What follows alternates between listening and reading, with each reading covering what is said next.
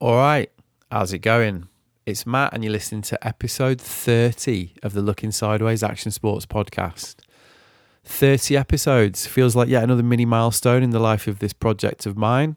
So a huge thanks to everybody who's supported the show up to this point. And I'm happy to say that I've got a proper guest of honour for this, the final instalment of my Aussie Omnibus. None other than all-time surfing legend Tom Carroll.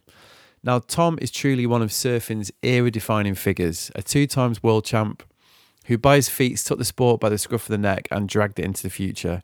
How? By dominating and redefining the way waves like Pipeline were surfed, for one, and also by generally redefining what it meant to be a high-performance professional surfer during the 80s and 90s. And yet, there's a lot we don't discuss in this episode. When you've had a career like Tom's, a lot of stories get played and replayed over and over again, as a cursory Google search will reveal. So I'm going to come right out and say it now. We didn't discuss his well-documented addiction issues, for example, and I didn't get him to talk about that infamous snap turn at Pipeline yet again. There are literally endless articles and interviews where this ground is extensively covered. And as regular listeners will know, the whole point of the podcast is to have a natural conversation and see where it ends up.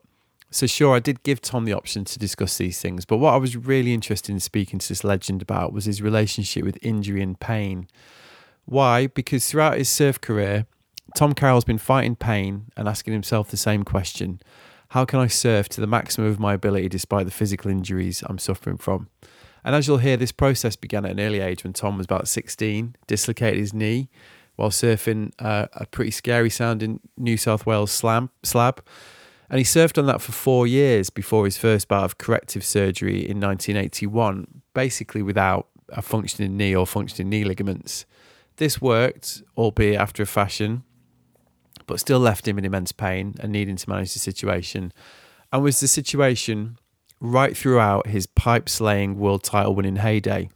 And as he explains in our chat, these scenarios led him to a unique relationship with injury and finding ways of managing pain while still maintaining the highest possible level of performance.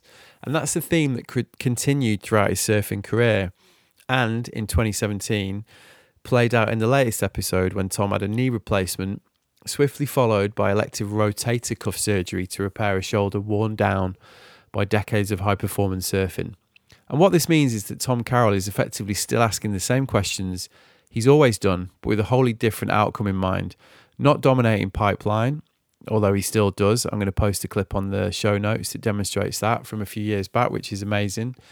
Not winning world titles, but surfing to a level he's accustomed to as he heads into his 60s and hopefully beyond. Now, as a board rider in his early 40s, who's already starting to feel the march of time, this is something that I'm sure a lot of listeners can empathise with. And even if you're in your teens or 20s and living out those indestructible board riding years where you think your body's going to last forever, Tom's attitude to injury is something we can all learn from. As he says, it's quite a journey in this vessel, the body, and he's brilliant on what he terms corrective experiences and how we need to embrace them and learn when to stick and when to twist so you can live to ride another day. Overall, as you'll hear, Tom Carroll's got a really generous view on what surfing and action sports constitute, and I really like the pacing of this one. Such a lovely mellow chat that unfolded in its own sweet time, and during which Tom dropped some real gems accrued from a lifetime of pushing the limits and thinking about his own relationship with physicality and the sport that he loves. So yeah, a fitting episode to mark a new year of the podcast, I think you'll agree. And I want to say huge thanks to Tom for taking the time to meet me during my trip to Sydney and for embracing the spirit of the podcast so wholeheartedly. Hope you enjoy this one, because I really did. Here it is, my chat with Tom Carroll on the corrective experience. Enjoy.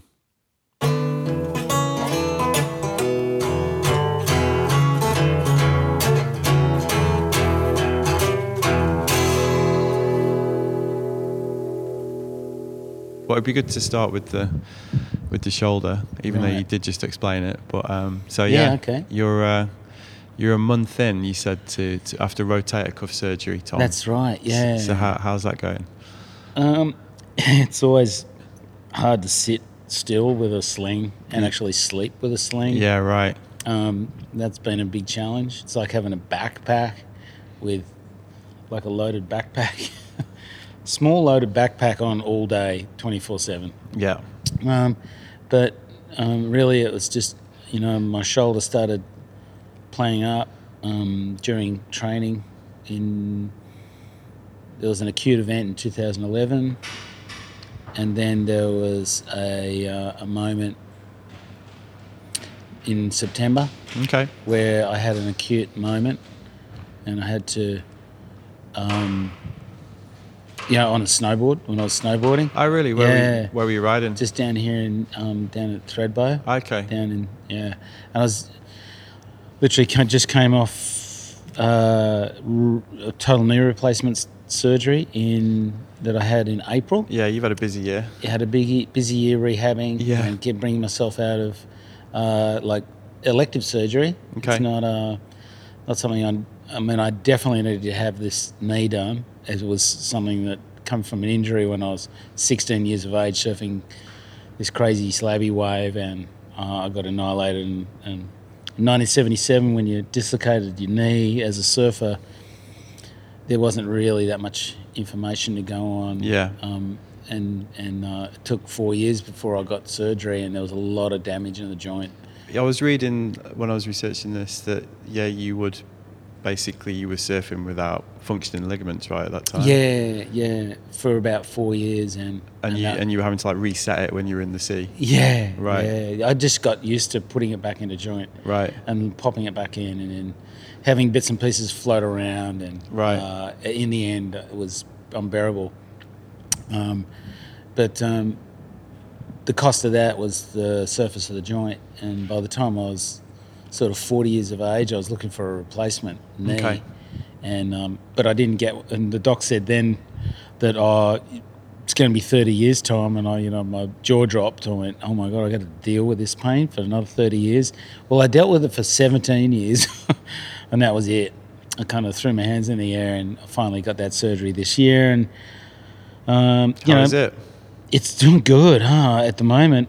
It's looks good. It's great. Before it was this giant. What happens when we've got a lot of damage in a joint and it gets osteoarthritis in it? It just grows on itself. It just gets bigger and bigger and bigger. Yeah, you see it in people's hands, don't you? When the joints just start swelling. That's correct. Yeah. And I had a knee like that. It's almost like it was like a growing kind of. It looked like, I don't know if you've seen what like a polo, polo on a horse, polo. Yeah. Ball looks like. Yeah. It's kind of like a large white ball. Okay. It was like a polo ball was inside my knee. Right. And growing like exponentially as the years went on, the activity went on. It just got bigger and bigger. So how did you handle that mentally? Did you just try and ignore it? I did all kinds of things in strategies, which kind of worked for a little while, and then it didn't work. Right. In particular, was one strategy which eventually didn't work, was sort of ignoring it and making out that it wasn't a part of my body. Right. That was eventually being very damaging, and I had to kind of turn around and welcome it back into my body at a psychological level, and which actually helped it down the track. Okay. Deal with the pain and discomfort and the inflammation, and taught me a lot about diet, taught me so much, this injury to my knee. It was incredible. Because you were looking for solutions to try and... always looking for solutions, right. and working with these subconscious strategies and all kind of levels of kind of ways of dealing with a right leg that was just increasingly becoming less and less functional. And obviously we should say that this is through the absolute height of your career as well. So this is like the 80s basically, when you were on the tour, winning world titles, winning at Pipe. Yeah. How did it affect your actual surfing then? Your surfing ability? Well, it definitely probably pronunciated my style of a backfoot surfer. Everyone would go, oh, you're a backfoot power surfer. But yeah. I was really just compensating for the lack of a really functional right leg. Right. The whole time. That's where your style came from. And so, kind of pronounced my career as, like a backfoot surfer, which was my left foot, my left leg. Yeah. It got stronger and bigger and compensated for the weaker front leg. And so that just sort of, really pronounced my surfing in that way, and my style of surfing and the way I approached the wave. If I had two really similar strengths in the legs, I probably would have been a different surfer, I'd imagine. In fact, a lot different. But I love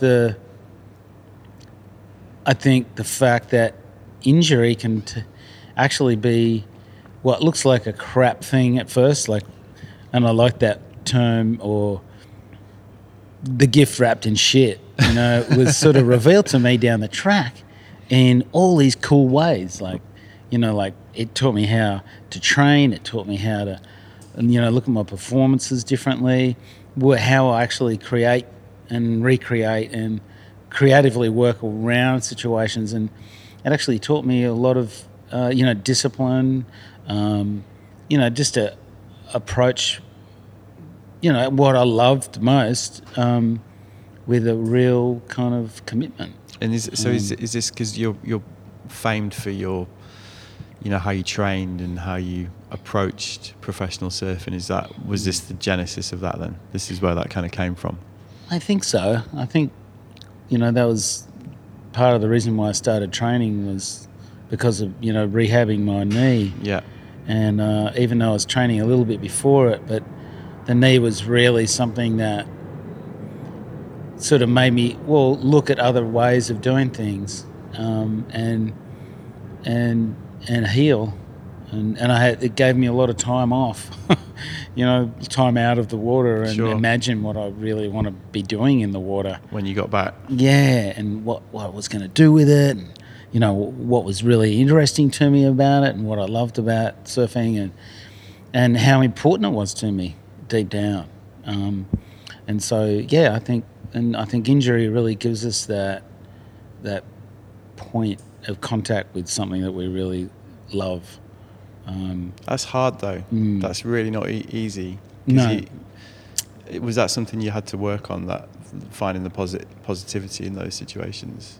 Or did you always kind of have that mindset? No, I think we kind of we go to those deeper places, that,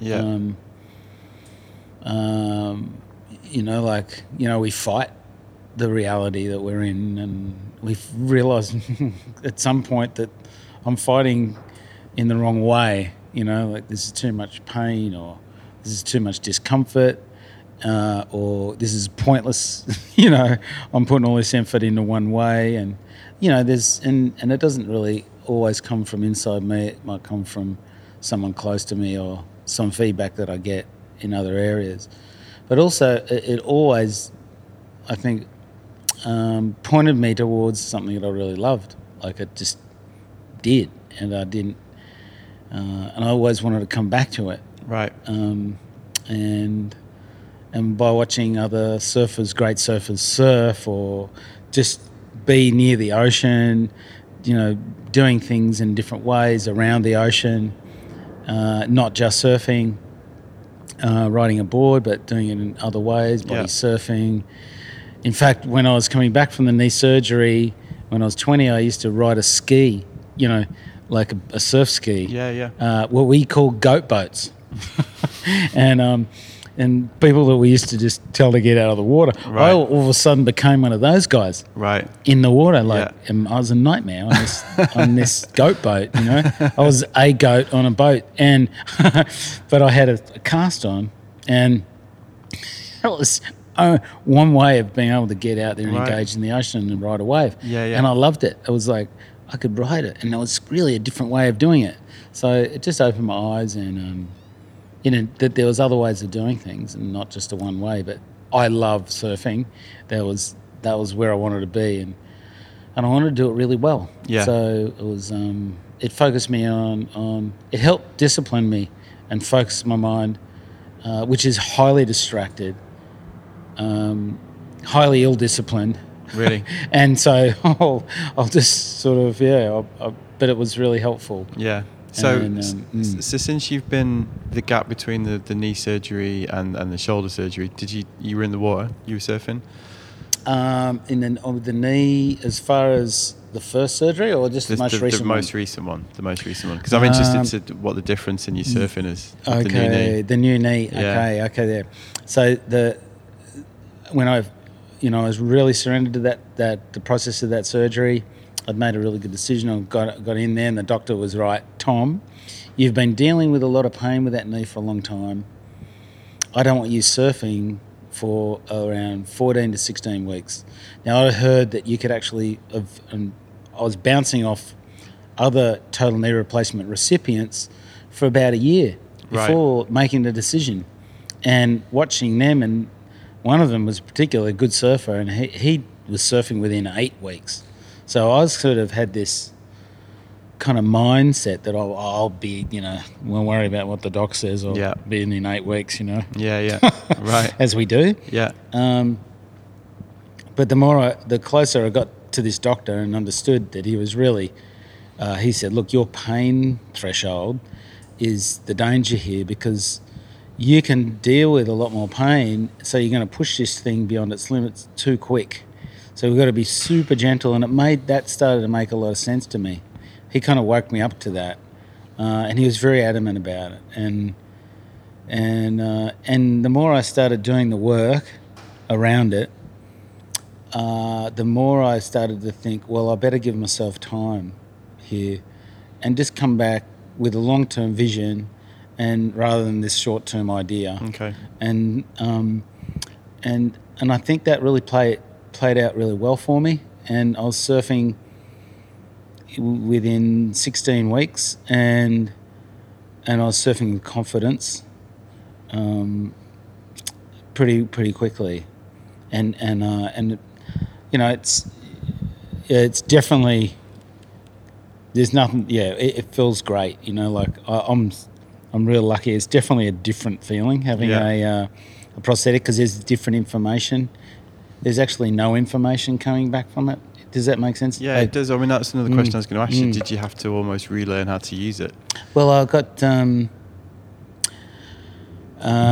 had this really extraordinary friend.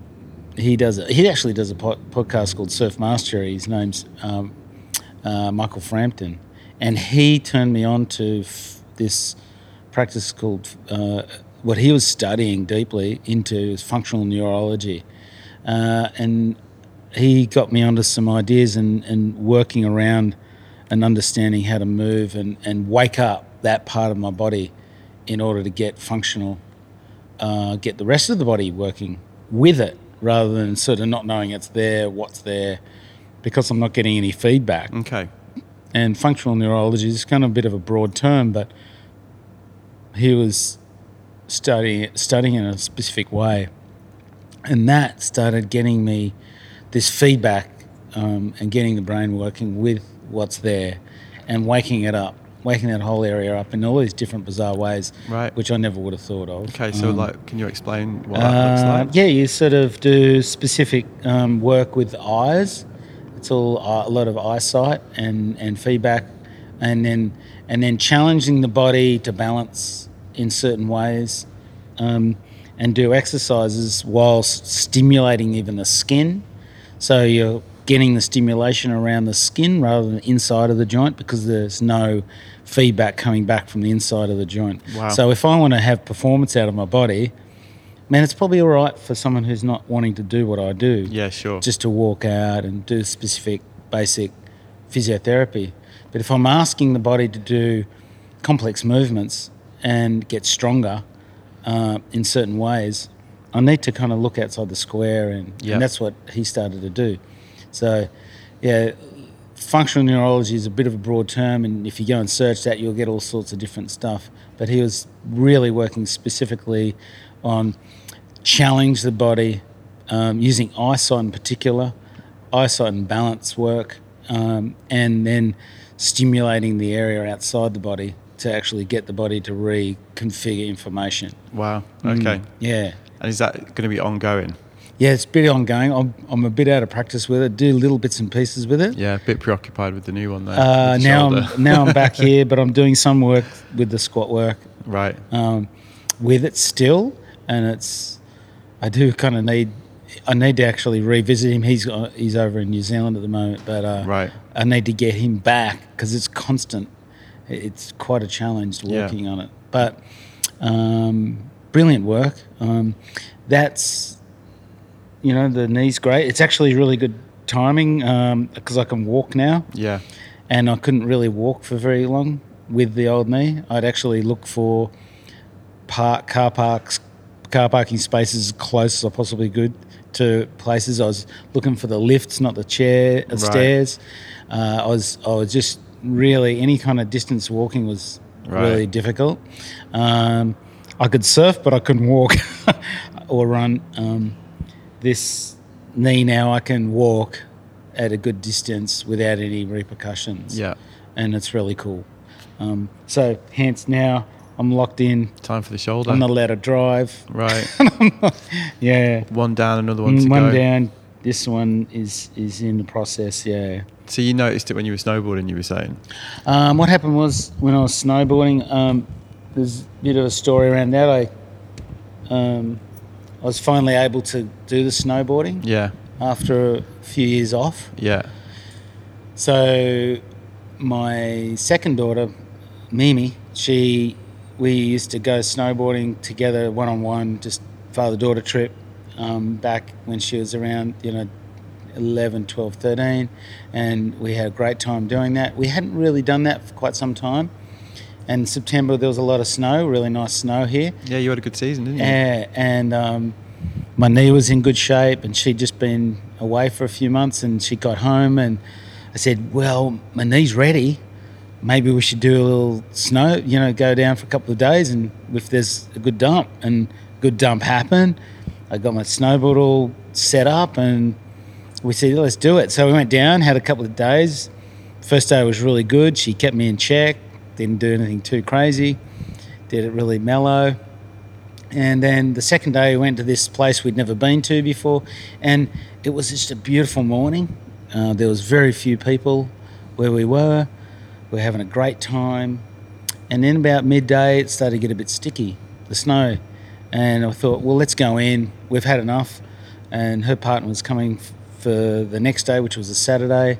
We were going to go out together for that day. And I was looking forward to that. So let's go in, take a break. And I was going down right at the bottom of that run, really sticky bit of snow. I went, just caught an edge in that stickiness. Normally just roll out of it like normal, like not a big deal. Yeah. I went into my shoulder. Normally would have been cool, but I got up out of that. And I go, oh my God, maybe my shoulder. I just can't hardly lift my arm. Something's really gone on now. And it was giving me a little bit of curry, that shoulder. Right. Prior doing swimming training and doing sprint work. It was just after doing sprint work in the pool, it was starting to give me a little bit of a grindy kind of crunchy thing, and it was a bit weak doing other exercises. I was going, something's going on with that shoulder. You had a few warning signs. A few warning signs, but now it was really bad. Yeah. So that's what brought on this current action of surgery on the rotator cuff, because MRI revealed this. Well, it was a 1.5 page report. When you get a 1.5 page report on an MRI, it's not good. No, you don't want that. Yeah, especially when you just had a new knee. Yeah, and so it wasn't something really I wanted to look at. Right. I wanted to try and that's hard. Not look at any surgery again, and so I went in I was directed towards this really reputable shoulder specialist physiotherapist, Joel Wenham, and he got me on a program, and I started rehabbing it out of that situation. It actually got better and better under that influence. But I went and saw a couple of surgeons in the meantime to have a look at the MRIs, have a look at what can be done and what's going on, what their take on it is. As the sports physician that I go to see, he said, who usually keeps me away from surgery, he said, you're going to have to look at surgery. Right. Which was kind of not what I wanted to hear again. No. So first surgeon said, no way I'm going to go in there, Tom, it's too far gone. Well, what's the process here? Yeah. He said, well, go and see some other surgeons, but I'm not going to touch that. And I'm going, oh, no way I'm going to, so I had a couple of other commitments, stand-up paddle camps that I do in Fiji with a good friend of mine, Dave Kalama. So I completed those and went and saw the surgeon straight after those. after all the rehab that I was doing twice a day, this religious program I was doing, my shoulder was getting function back, good Right. function. With this torn off rotator cuff, tendon was gone, but it was still functional. So what were you doing there? Just building up the muscles? Yeah, I was doing around these really intricate movements Okay. associated with stabilizing and resetting the scapula, the shoulder blade at the back, Yeah. which had lost its control under the influence of a rotator cuff. Right. But And the pain messages okay. that we get and the influence of that lost rotator cuff tendon. Yeah. So, and what happens there? It just starts. It sends messages to the muscles that hold the shoulder blade in place and tight. It starts floating out and starts losing its angle of the way it sort of behaves. And so we have to reset that by doing various intricate little exercises in a really mindful way. Yeah. And that started to come back into place. Started to work quite well. All my other muscles were in working well and compensating well. But I went and saw this one surgeon that said, look, I can do something with this. He was a very good surgeon. I went and saw, he said, look, let's go in as soon as we can because there's a lot of, still some fresh stuff there we can get a hold of. Yeah. I can't guarantee getting the full tendon, but anyway, I went and saw another surgeon to check up on him, because that's what I like to do. Yeah. And the other surgeon said, yeah, he's going the right direction. So I said, okay. So I went in and just booked a date and went for it. It really wasn't what I was looking for to do this time. But anyway, that's about it. I did have a warning sign in 2011 when I was shooting Storm Surfers with Ross Clark Jones. I tore it then. Right. Prior to going down to do the Shipstones shoot, and that tear was supposedly the surgeon then said, well, let's get in there and repair that surgically. And I said, how long is that going to take? He said, oh, well, you'll be 6 months out. And I said, no way. Right. And that's when I rehabbed it back then too. Yeah. And that worked well. But he said, you'll be back. And Right. I'm back. Yeah. Yeah. So have you, in researching this, I was reading a piece by your brother Nick in which he said Tom's detail oriented to the point of hypochondria, I think is the phrase that he used. Is that always been, because listening to you talk, it seems like you do really like to find out as much as possible, look at alternative ways of dealing with things, really dig into those details. Is that, have you always had that trait? Yeah. I've always had that trait because I think it comes from the knee. Yeah. Originally. That was the genesis then of looking into it.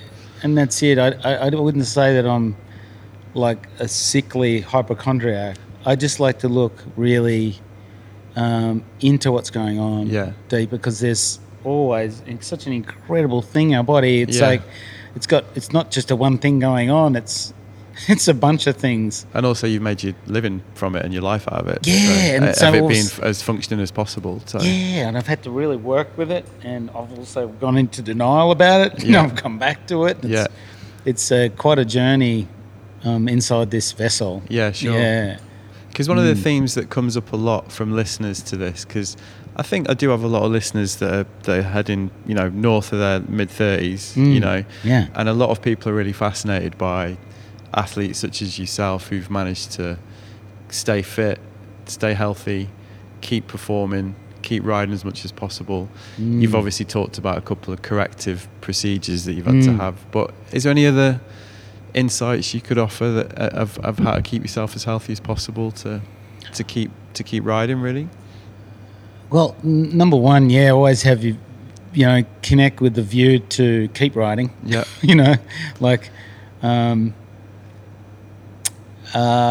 And to look outside the square, to look outside the square and keep an open mind to what's possible for you.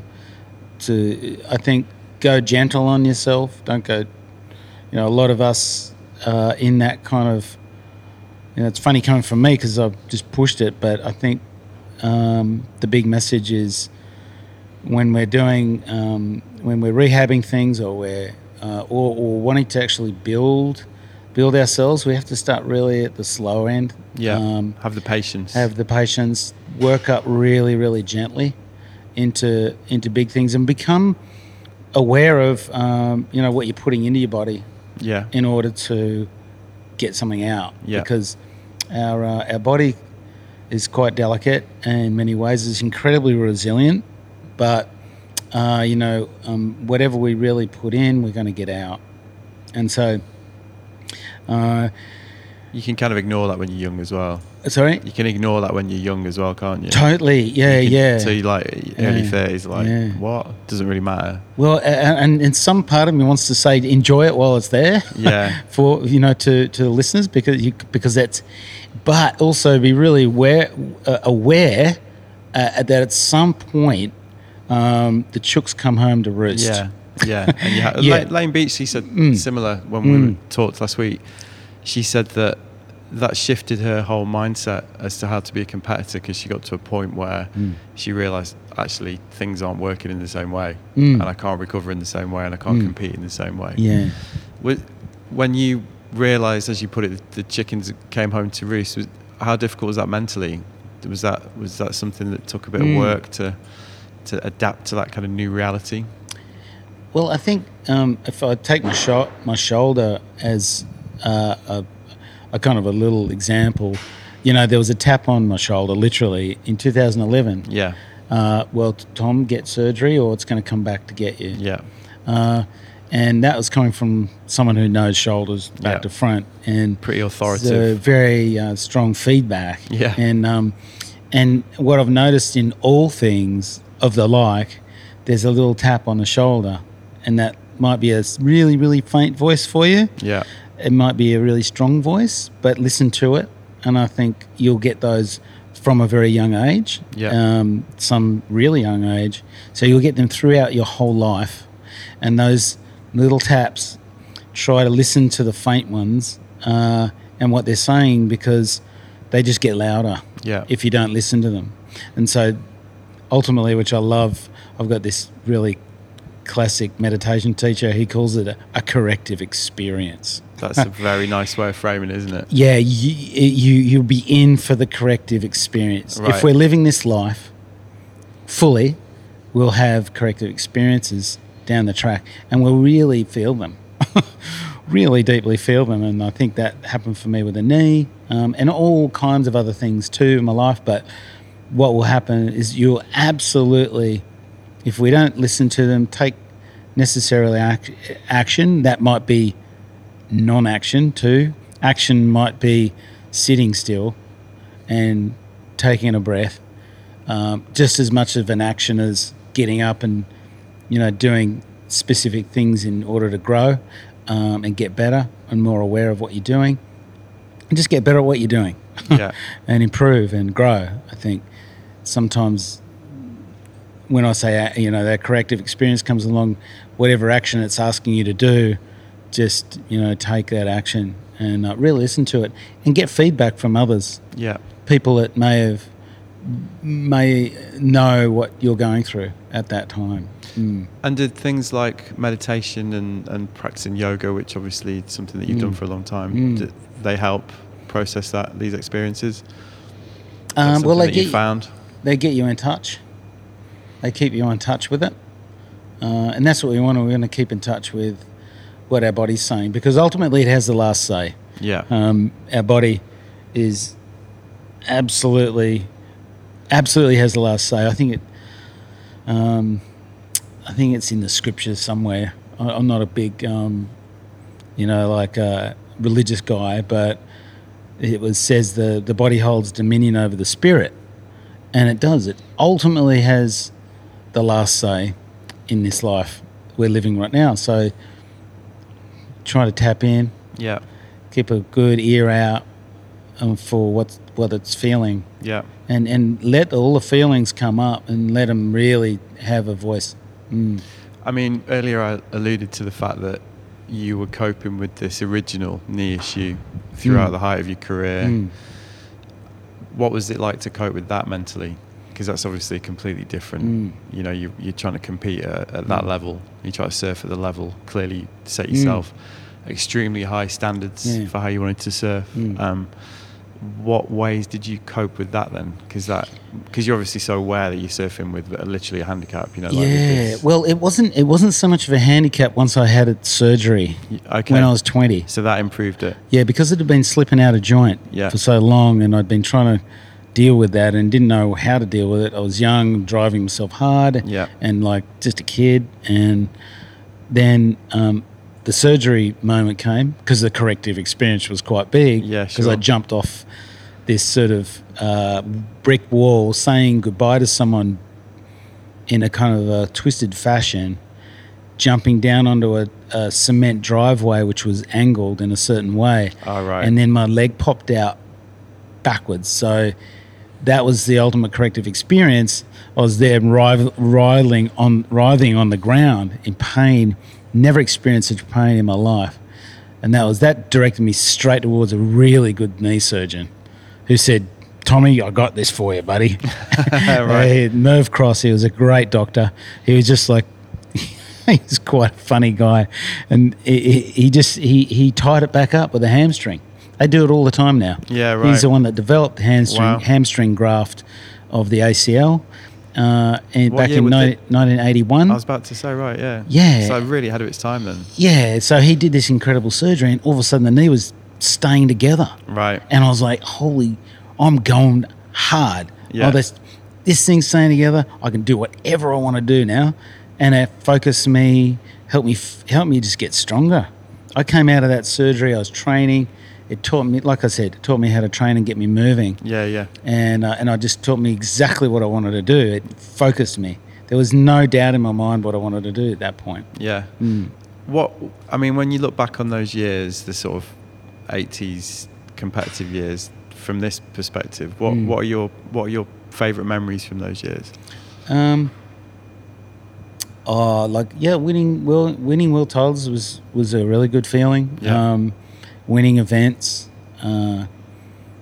really challenging myself in places like Hawaii. Yeah. Was really a wonderful experience. I really liked the Instagram post you did the other day. I think it was maybe a surfer cover.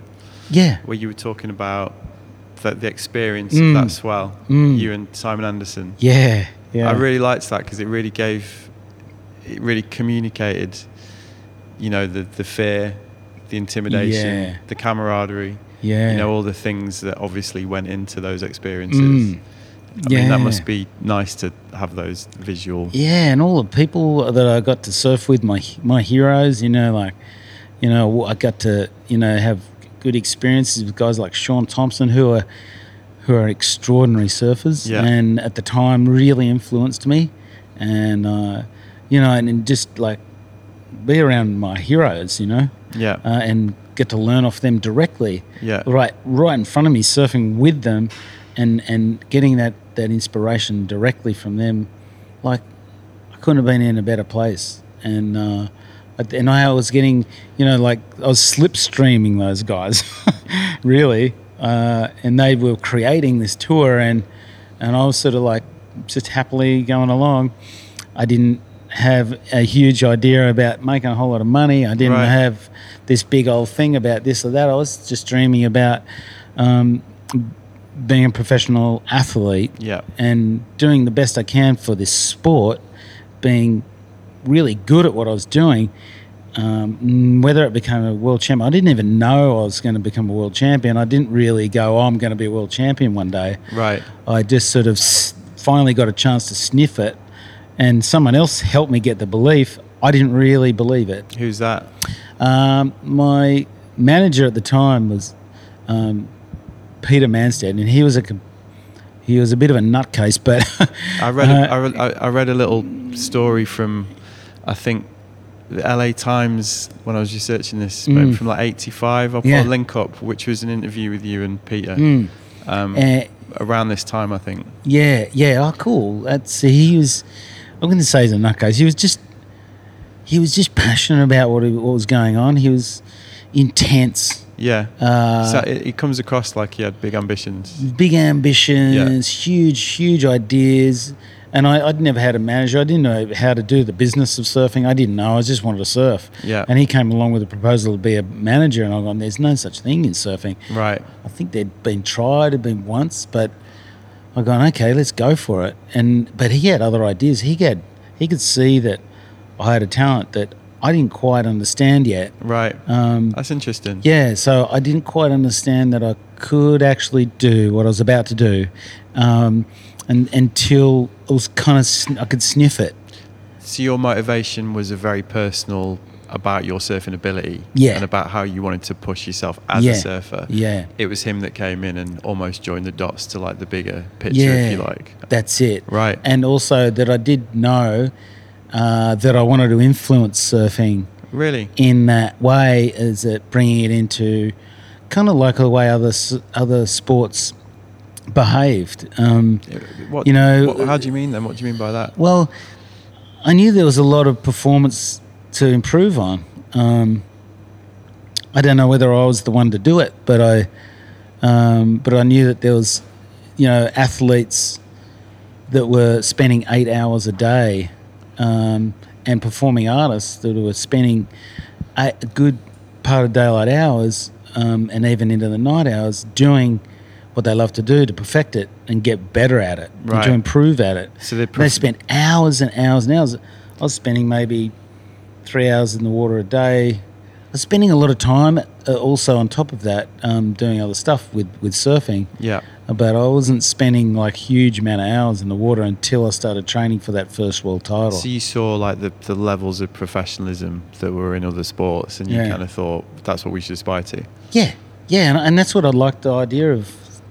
I think I had that in my mind before I met Peter Right. for some years, but I didn't know how to articulate it. I was sort of making it up as I was going along. I didn't have anyone in surfing other than, say, a few of the four runners like Sean Thompson. Yeah. And those guys are all trying to do their best to make it a sport too. Mark Richards. Yeah, yeah, yeah. People like that were really doing their best. You Yeah. know, Shane Horan was trying, and he was a bit closer to me. Do you think those guys felt a similar responsibility? I think they did. I think they were Yeah. we were at the front of something. God, we're going to make this into a professional sport. Right. I can actually do this for a living. I Right. can actually make this my life. Yeah. And So growing up, that wasn't really something that. well, you it thought. was sort of maybe a vague chance, Yeah, but it was not like now, where yeah. it's like a path. That Now you it's can, a solid path. Yeah. They got kids that want to get coached, Yeah, and they exactly. got their parents on top of them, and they Yeah, got got all that stuff. I know other- it's like from when you're tiny. Yeah. You could see a potential path. yeah, can't you can see what the path is. Yeah. Back then, it was no such thing. It was super grey.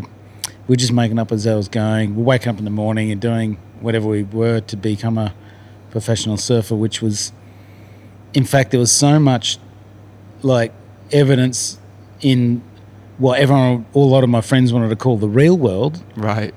Right. that was just a hoax. Yeah. That why are you doing it? What do you mean? Really? Yeah. Even to the level that you were surfing at? Yeah. Right. They knew that. I mean, that sounds sort of crazy now. Yeah, there was people that thought, oh well, it's a bit of a kind of like a bit of a hoax, but Right. but that was what it was like back then. 80s was, especially it would have been really hard for my father, who worked as a journalist and did 6 days work a week and went to an office, and all of a sudden I'm out there in the ocean, Right. doing this thing. It was so abstract. Did he understand it or? He tried his hardest Right. to understand it, and I Right. think he really backed us in whatever we wanted to do as Yeah. kids. Yeah. He didn't get in the way of it. He just was. I think he was standing off, going, "Oh, I'll just do what I got to do." But my God, you better do something. Maybe do something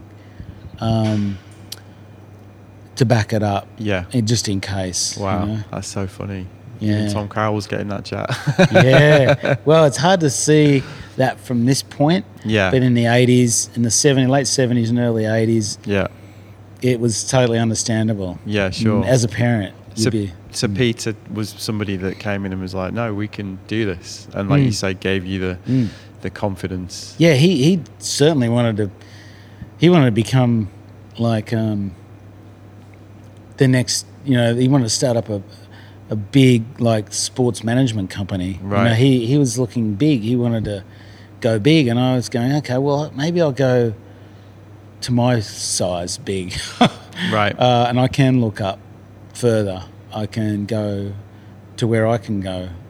And I kind of went slipstream him for a little bit and then some things didn't gel between us eventually, but a lot came my way as a result of our partnership. Yeah. Okay. So with this perspective that you've got, as you've described, what's your thoughts about the way it's turned out? Because if you had this idea that you and your contemporaries at the time, does the way that professional surfing is now live up to the expectations that you had? Do you think it's turned out in a good way? It's a big question, but you do have a unique perspective on that. At the moment, I think it's brilliant.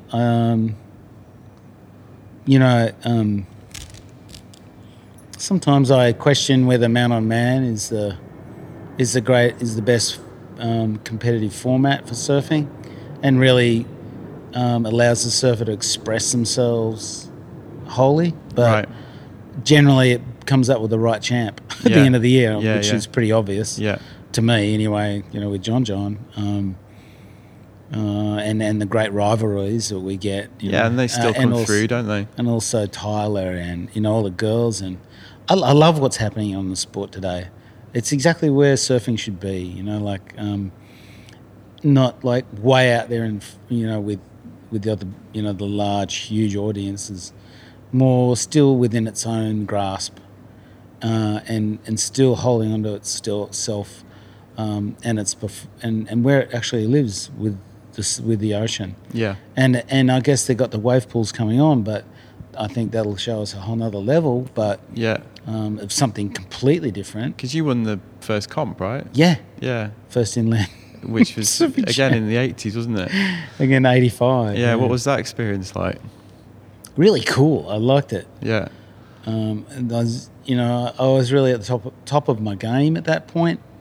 I was coming into my third year as had a great posture as a 2 times world champ. Yeah. I was training really well. I was physically in a really good space, mentally in a really good space, and I'd won literally that and the first 2 events of that year, but that was coming into that event. And it was also like our tour was so like broad in the way conditions could present themselves. Events were, they had to be specifically on any, it was a 5-day event. There was no waiting period. You just surfed those days no matter what. So surfing in a wave pool where it was really controlled. Yeah.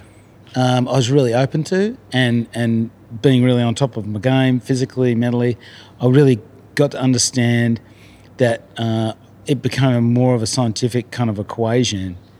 It was more, I could understand where the power source was, the wave, how much I could use of it, and it was a really defined kind of mark on every wave. Yeah. And it was repetitive, it was duplicatable. And my performance, I found out which wave out of the 15 waves that they'd send out as a set of 15 waves, the 11th wave was the one. Right. How's that? Yeah. The 11th, and on the 11th, it's okay. Like, the 11th wave was the one with the most draw, the most, the cleanest, and I've worked that out over the period of the event. It just didn't seem like anyone else sort of worked it out. Right. But I liked that. I liked that fact that I could push it all the way to the end of the wave, and that's all I could get out of it. Yeah. And then could I actually push it a little bit further? So you could use it as a full performance arena again. Yeah, and I think that's what we're going to find. Yeah. It's going to be the ultimate in the performance arena and duplicatable, and surfers are going to understand where they're at. We're going to see it all revealed in the pool. There's a lot of hand-wringing though, isn't there? There's a lot of people that, there's a lot of talk about surfing losing its soul and all this stuff, and worries about style. Is that anything you sort of buy into or are sympathetic to? Look, I'm sympathetic to the fact that we've got a beautiful ocean out there. There's no need to make these pools. I can fully understand that. The ocean delivers incredible power that we can't duplicate entirely in its entirety. It's just too amazing and too beautiful. And I don't think the WSL and the wave pool creators are really out to do that. No, and it's just a different experience. It's just a different experience. As far as the soul, I don't want someone to really. You give me what a soul is. Like I don't get it. It's a really hard thing to describe what a soul is, and for me, just the act of surfing, it touches whatever that is inside us. No matter what we're doing, whoever we are, we're individuals. Yeah, and we've all got our. I think ultimately, the experience is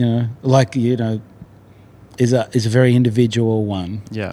And go for it. Whatever you want to do. I don't want to stamp in the way of that. Well, as we sort of said earlier as well, you've always been somebody that's been really willing to try different craft and try different water experiences. Yeah. The stand-up paddleboarding that you've done as well, and the way you embrace that. That seems like that's something that's always been there as well, Yeah, well, whatever's touches your heart, and what lets it sing. I loved it when someone said that. Oh, whatever lets your heart sing, Tom. I've gone, wow, that kind of spoke to me. I've gone, wow, that's cool. Whatever makes your heart sing, and it's a beautiful kind of way of putting whatever kind of gets me going. I go out and surf, and I connect with, I've got 87 surfboards in my garage. So what one am I going to surf? One that makes my heart sing. Yeah. So I go for the one that's inspiring me at the moment, and I just go out there and that's what sort of brings my, my engagement out in the ocean, and it might be in all other areas of my life, and whatever makes my heart sing. Yeah. And if we connect with that kind of joy, some people want to call it soul or whatever, but the purists might go that way. The adventurers go the other way. Yeah. This and that. But ultimately, whatever makes us move. That's a comprehensive, inclusive idea of it, isn't it? Whereas I sometimes feel the people that criticise those type of developments, it's very restrictive, isn't it? They try to pin it into one experience that is the real experience, if you like. Yeah, and then actually do themselves in by doing that, because ultimately they get lost out there in that space. Yeah. And all of a sudden they've kind of restricted their experience. Yeah. So I'm really wary of getting caught in that space. Yeah, sure. And I think if I'm pointing the finger at someone, I love that one. You're pointing a finger and there's three pointing back at you. Yeah. So you're pointing one and there's three looking back. It's like we just go. I think we just got to be really careful about where we're coming from when we're sort of pointing the finger and saying they're not right. Yeah. Try to impose. And I'm right and you're wrong. Yeah. I think. It's kind of doesn't really serve me. No. So on a similar subject to wave pools, the Olympics is in 2 years. Yeah. How do you feel about that? You looking forward to that? That's a super interesting thing for surfing. Because that'll be the new development, really, won't it, in the way that the world sees surfing? Yeah. And it'd be interesting to see how that changes it, really. Look, ultimately, if it seems to be moving that way, there's quite a movement going that way. I don't, it's probably going to fumble its way into it. That's what I get a sense, that it's all going to fumble its way into, as surfing is. It's, as we all know, it's a tricky environment to get the surf right. We're never going to get the perfect wave. We're never get the surf's going to be crap. And who's going to be the winner out of that? Ultimately, we've got the WSL. They've got the Dream Tour. We've got all this World Championship Tour and all these great venues, and we've aimed towards that. It's come over a long period of time and a big commitment to the sport to get to that point. Yeah. Whereas, if we're off the coast of Japan in Chiba, at that particular time, the surf there's a good chance the surf's going to be super marginal. Yeah. So we're going to have all these countries and all these great, like all this incredible effort into a pretty marginal, well, potentially very marginal conditions. So that's what we're looking at this point. Yeah. Doesn't mean it's not going to be hotly contested, and there'll be a great congregation of the world of surfing under the flags of their countries, and that feeling of that, which will be an extraordinary moment. But for me, ultimately, we'll find that that I've got a good sense of that's going to be the experience, the first Olympic surfing experience. But down the track, we may have wave pools involved. Down the track, if we look into the future and we look into a vision for surfing, maybe there's a lot more to it than what we're seeing right now. Yeah. In that idea of what's coming up. Yeah. Well, it certainly took snowboarding a very 20 years. Yeah. To get anywhere near getting it right, really. Yeah. That's a long period of time of growth. Yeah. So, what we're coming up to an hour. It's gone pretty quick. Yeah. So when you look back at your career now, how do you feel about it? Yeah. Oh, I've been incredibly blessed to be able to just be, be held by my surfboard. Yeah. Be able to actually bring up a family and, support them and still do what I love doing and challenge myself. This has been an extraordinary experience. Yeah, incredible experience. I'm incredibly blessed. I'm 56. Like, go figure. I thought it was going to end years ago. Right. Like maybe 25, 30 years ago. So, I'd sort of decided to retire around 31 and did you have a plan? And I just wanted to be involved with surfing. Yeah. That was my plan. Yeah. And be involved within the surfing industry and somehow stick to surfing. Yeah. I mean, I always felt that I was in this for the long haul. Yeah. In some way, shape, or form, and I didn't know how that was going to play out.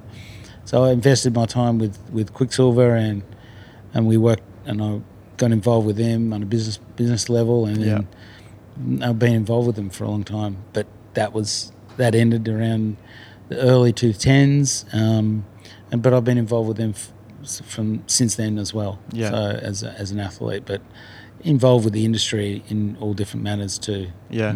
So what's next when you're healed up? Good question. All this stuff made me really interested in the healing arts. Okay. So at this point, I guess it naturally points me in that direction. Yeah. I'm not sure exactly how that's going to play out at this point. Physiotherapy, various other forms of helping other people come through injury. Right. Also, it may be in the shape of coaching. Yeah. Opportunities. Still, I just want to bring myself back to a performing level to be able to surf. Yeah. Well, it's going to be a bit of a job. Yeah. But I'd like to be able to. That's why I've done these surgeries. Really. Yeah. Sort of to like give yourself the chance. Give myself a good chance to go into my 60s and feel really good about my surfing, my body, and stay in touch with it. Yeah. Do you have any ambitions left in surfing? Ambitions, I think just to keep going. Yeah. That's it. Yeah. I'm really be happy to be able to surf a pretty big wave and still engage with it to some degree at a good level. But I don't want to be the guy trying to surf a 100-foot wave. No. But I'd like to be able to challenge myself. Yeah. Get myself out of the comfort zone still and feel that. Great. Well, Tom, thanks a lot, man. It's been great. Yeah, thanks a lot, Matt. Yeah, it's an absolute pleasure. Awesome. Thank you. So, there you go. That was my chat with the great Tom Carroll, and what a wonderful, humble, engaging and wise man I found him to be. Such a privilege, that one. I've been lucky enough to speak to so many absolute heroes since I've been doing this, but that one was really up there. And yeah, so much stuff that I didn't manage to capture on tape as well. After the chat proper, we headed for a coffee. I mentioned to Tom that I'd deliberately not asked him to go over the snap again or talk about his addiction issues. And he said, thanks for that. Yeah, been asked the one about the snap a few times. And it is kind of strange to be so associated with one move and one moment, even though it is an honour. He was also full of more stories about the years on the tour, being a grommet with Simon Anderson and the rest of the Narrabeen boys, being left on his own on the North Shore, a bit more info on how his manager drilled him as a professional. And one of the things that really came across, and is a common theme, I felt, is Tom's responsibility towards the sport. How people with exceptional talent are almost duty bound to develop their ability to the point they can drag the sport with them. Travis Rice had it, Lane Beachley certainly had it in the last episode, and Tom Carroll, I think you'll agree, also had it. I really loved the generosity of his vision for surfing as well, and what constitutes the soul of surfing. To have come through the experience and physical lows that he has and still love riding as much as he does, well, I think that's something we can all definitely aspire to.